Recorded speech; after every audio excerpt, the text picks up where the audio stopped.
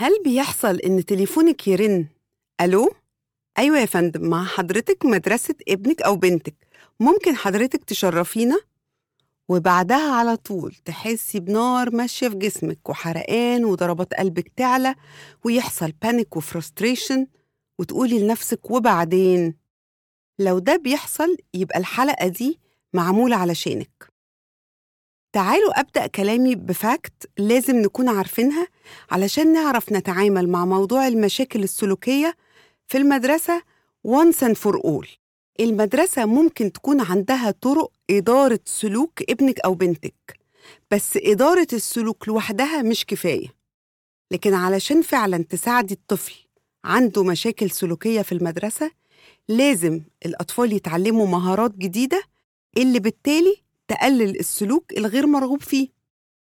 دور الأهل هنا بقى مهم جدا لإدارة الحوار وعملية حل مشكلة السلوك، من أول طلب مقابلة المدرسة للبرين ستورمينج لأحسن طريقة لعلاج أصل المشكلة لعملية متابعة تنفيذ الخطوات اللي هتتفقوا عليها والمونيتورينج والتحسن اللي هيطرق على الطفل.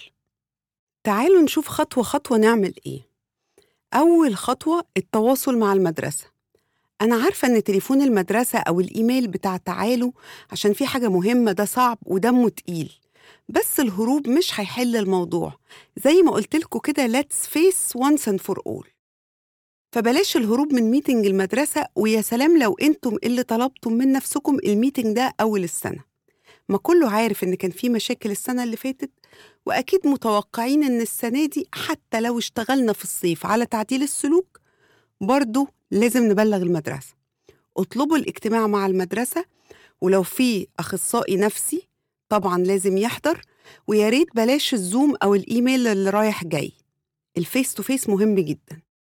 تاني خطوة حضروا للاجتماع. عارفين في الميتينجز في الشغل لما بنعمل أجندة كده عشان نشوف هنناقش إيه؟ اعملوا أجندة الاجتماع من قبلها، بتساعد تكونوا in control ويكون في structure للحوار. وابدأوا انتم الكلام، احنا جايين النهاردة نناقش كذا وكذا. طبعا لو الطفل جديد على المدرسة هتعملوا انترودكشن على الطفل، ايه هواياته، ايه نقط القوة بتاعته، ايه اللي بيحبه قوي، ايه الحاجات اللي بتضايقه وتسبب له توتر. انا عارفة ان انتم مش متعودين على الحاجات دي، بس اسمعوا كلامي للآخر. وطبعا لو في اي إعاقة لازم تتكلموا عنها بقبول وسنس اوف empowerment. ولو الموضوع كان اوريدي بقاله كذا سنة والبيهيفير بيسبب مشاكل، ابدأوا الكلام بإن المدرسة تتعاون معاكم عشان تحطوا خطة واسألوهم هم شايفين إيه. لازم المدرسة تشوق تفهم وتعاون وتعرفوا إيه إمكانياتهم، لأن إمكانيات المدرسة من كفاءات وناس فاهمة هي بتعمل إيه أهم 100 مرة من أي اعتبار آخر. لأن هنا كلمة السر هي الكولابوريشن أو التعاون اللي هيتم ما بين المدرسة والأهل. لازم تسألوا المدرسة إيه خطتكم عشان نقلل السلوك ده أو نمنعه خالص طبعاً. إزاي هيتعلم الطفل مهارات جديدة، إزاي هنعرف إن في سلوك جديد ممكن يدخل على الطفل مكتسب من المدرسة. إيه الخطة اللي هنطبقها في البيت وزيها في المدرسة عشان الكونسيستنسي. نحدد ميعاد للفولو أب عشان نناقش التطور على ليفل المدرسة والبيت، ونقرر الخطة للفترة والمرحلة اللي بعد كده. حاسين إني بتكلم عن المدينة الفاضلة؟ لا، ده اللي لازم يكون عليه الوضع مع المدرسة. فلو عرفنا نوصل على قد ما نقدر للوضع ده، انتم المستفيدين وأولادكم طبعا. النهاردة مفيش مدرسة مش ما فيهاش طفل مختلف، لا، ده مفيش فصل ما فيهوش طفل مختلف. وده مش هنا بس في مصر أو في الدول العربية، ده في العالم كله. فالمدرسة اللي مش هتكون مستعدة بكوادر فاهمة ومتدربة وعلى علم، خلاص هم هيطلعوا بره الماركت. النهاردة في مدارس جديدة بتفتح، فلازم هتلاقوا مدرسة مستعدة لأطفالكم. وزي ما بنقول الخريجين لازم يواكبوا سوق العمل الجديد، المدارس كمان لازم هي تواكب متطلبات الأطفال المختلفة، بإنها تدور على كوادر وتدربهم وتعلمهم لمساعدة كل الطلاب. نرجع بس للميتنج عشان أهم حاجة لازم تفهموها إن انتوا مش رايحين تسمعوا إزاي ابنك أو بنتك صعبين، انتم رايحين تناقشوا ملاحظات المدرس أو المدرسة على أولادكم ونتناقش في الخطة to move forward. وبلاش الدينايل لأنه مش هيفيد أولادكم خالص، وبلاش تسمعوا بس وما تشتركوش في الحديث. انتم أكتر ناس عارفين أولادكم، ولازم يكون ليكم input في عملية تطوير شخصيتهم وتعديل سلوكهم. وكلمة السر زي ما قلت collaboration. تالت خطوة بقى هي يوم الاجتماع. أول سؤال لازم تسألوه هو إيه السلوك اللي ابني أو بنتي بيعمله بالظبط. وياريت لو سمعتوا كلمة صعب ما بيسمعش الكلام حاولوا تستفسروا أكتر. يعني إيه؟ بيعلي صوته؟ إيه بالظبط اللي بيعمله أو بتعمله؟ بيقاطع المدرس مثلاً؟ وبعدين بعدها على طول السؤال بيبقى هي إيه الإكسبكتيشنز بتاعت المدرسة، عشان ترسموا صورة للفرق بين اللي بيحصل وبين المتوقع عشان نشوف الجاب قد إيه. عايزة برضو أسئلتكم تكون دقيقة. يعني مثلا هو السلوك ده بيكون إمتى؟ أول اليوم، نص اليوم الدراسي، آخر اليوم؟ هو بيحصل في الفصل ولا وقت البريك، الراحة، الفسحة بتاعتهم؟ هل بيكون في طفل تاني معاه دايما وهو اللي بيثيره يعمل السلوك ده؟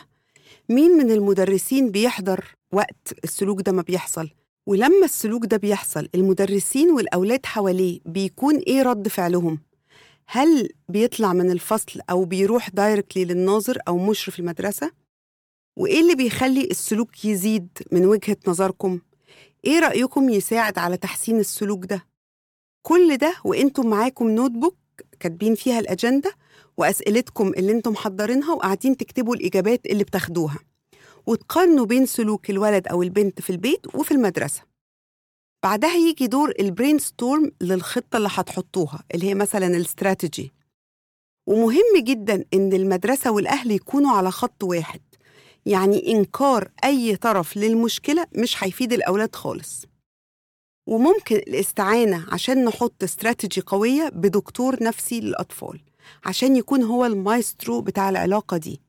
بلاش نتكسف وننكر إن الأولاد متابعين مع دكتور، المهم مصلحة أولادكم.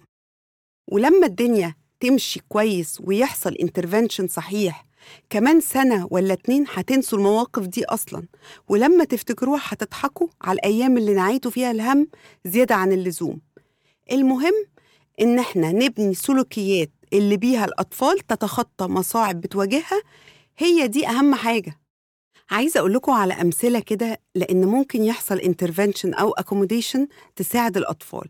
الطفل اللي بيرفض يعمل class work مثلا وقت الحصة ممكن يتعلم يسأل حد يساعده، لأنه يمكن يكون مش عارف ورفضه جاي من عدم معرفته إيه اللي مطلوب أصلا. لو ما عندوش القدرة إنه يقعد يخلص المهمة المطلوبة منه، ممكن تتقسم له وياخد بريك في النص يعمل حاجة بيحبها حتى لو دقيقتين. في accommodations كتير ممكن تتعمل depending على حالة كل طفل وإيه اللي ورا السلوك اللي بيعمله ده. فلازم نعرف ونحاول نشوف challenging behaviors بصورة مختلفة. كان في example كده حضرته، يعني مناقشة كانت في أم بتتكلم على تجربتها مع ابنها. هي عندها ولدين، الطفل الصغير عنده sensory processing disorders تجاه الصوت، ما بيقدرش يستحمل الأصوات العالية. فكانوا بيلعبوا في البيت بكور. هي بتحكي يعني إنها كانت في كور البينج بونج، وبتقول كان في أولاد كتيرة جدا وأكتر من 100 كورة بينج بونج، والولد الكبير كان بيجمع الكور دي في التيشيرت بتاعته، وغصب عنه كل الكور وقعت مرة واحدة وعملت صوت جامد جدا. هم كانوا في بيزمنت كده ومفيش عفش، يعني هي بس بتقول ترابيزة البينج بونج، فطبعا الصوت دبلد بالصدى. الولد الصغير عض أخوه جامد جدا اللي كان ماسك الكور وبطريقة عنيفة قوي، والأم زعلت وما كانتش عارفة تعمل إيه، وبتقول إنها أخدت وقت كبير على بال ما قدرت تفهم إن الولد الصغير حس إن أخوه الكبير بيعمل الموضوع ده on purpose، قاصد إنه يخوفه، وإن الصوت العالي الولد ما كانش مستحمله فعض أخوه للدفاع عن نفسه. الأم من خوفها على الابن الكبير كانت ما بتخليهمش يلعبوا مع بعض، وهي مش موجودة، لحد ما حاولت وخلت دايماً يكون في إير بلاجز موجودين في الأماكن اللي ممكن تكون الأصوات عالية ومزعجة، فتعمل استثارة للطفل الصغير اللي عنده sensory processing disorders للصوت. ده مثال لإزاي إحنا بنشوف الحاجة، لو صح هنحطها في الفريم المظبوط. يعني الأم بتقول إنها غيرت تفكيرها من ابنها الصغير بيكره أخوه الكبير أو مش بيكرهه، هو أجريسيف معاه وإنه وحش معاه، إلى إن الولد مش قادر يستحمل مؤثر خارجي معين وبيحس إنه بيتهاجم بسبب الصوت العالي وهو مش قادر يعمله بروسيسنج. الأم هنا كانت حاسة بتأنيب ضمير تجاه ابنها الكبير والزعل والشيم من الصغير، ده طبعاً very high stress level. الأم كمان كانت بتقول إن ده كان بيحصل كتير، وكأن الرياكتيف behavior ده بقى له neural pathway هو بيعمله كل ما بيحاول يهدي نفسه، لأنه مش عايز يأذي أخوه، هو عايز يهدي نفسه. والأم قالت كمان إنها قعدت تدور ورا ليه إشمعنى كل ما يحس بالخوف بيعض، ولقت إن عملية تحريك الفك وعضلات الوش اللي بتتحرك مع العض بتعمل عملية تهدئة للجهاز العصبي المركزي. عشان كده مخ ابنها اختار دي كعملية calming mechanism.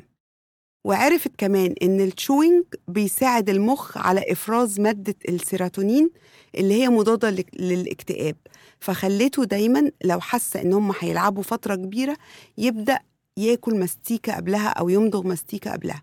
هو ده المقصود بإن الأم تعرف what's behind the behavior اللي ظاهر، لأن معالجة ما وراء البيهيفير بيعمل تفهم وتقبل، وإن الستريس بينزل في المحيط العائلي، وما بيحصلش بقى ليبلينج وشيمينج إن الولد ده مش متربي أو الولد ده عصبي أو لا، هو في سبب ورا اللي بيحصل ده. المهم تعالوا نرجع تاني للستراتيجي. معلش أنا طلعتكم كده من اللي كنت بتكلم فيه. لازم نناقش إزاي المدرسة هتنفذ اللي احنا اتفقنا عليه. مين اللي هيتعامل مع الطفل لما السلوك الغير مرغوب فيه يحصل؟ هيعمل إيه؟ في فولو أب على الولد والبنت هيتم إزاي؟ إيه أحسن أبروتش نفع مع الطفل؟ وممكن يتم الاتفاق مع المدرسة على فولو أب ميتينج كل أسبوعين كل شهر حسب الوضع، وياريت أنتم اللي تطلبوا الفولو أب. بجد لو بدأنا نغير المايند سيت بتاعت علاقة المدرسة بالبيت، حاجات حلوة كتيرة هتحصل فيها فايدة للأولاد. عارفة إن عقلكم هيقول المدرسة مش هتوافق، محدش هيسمعنا.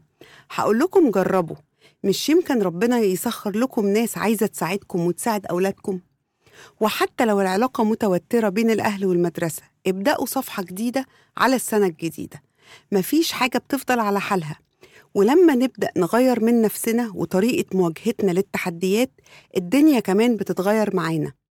مش يمكن تكون بداية سنة جديدة بفكر جديد ونتائج جديدة في مصلحة الولاد؟ ومش لازم يعني كل حاجة تمشي مرة واحدة، بس نبدأ نطبق الخطوات على قد ما نقدر، ومين عارف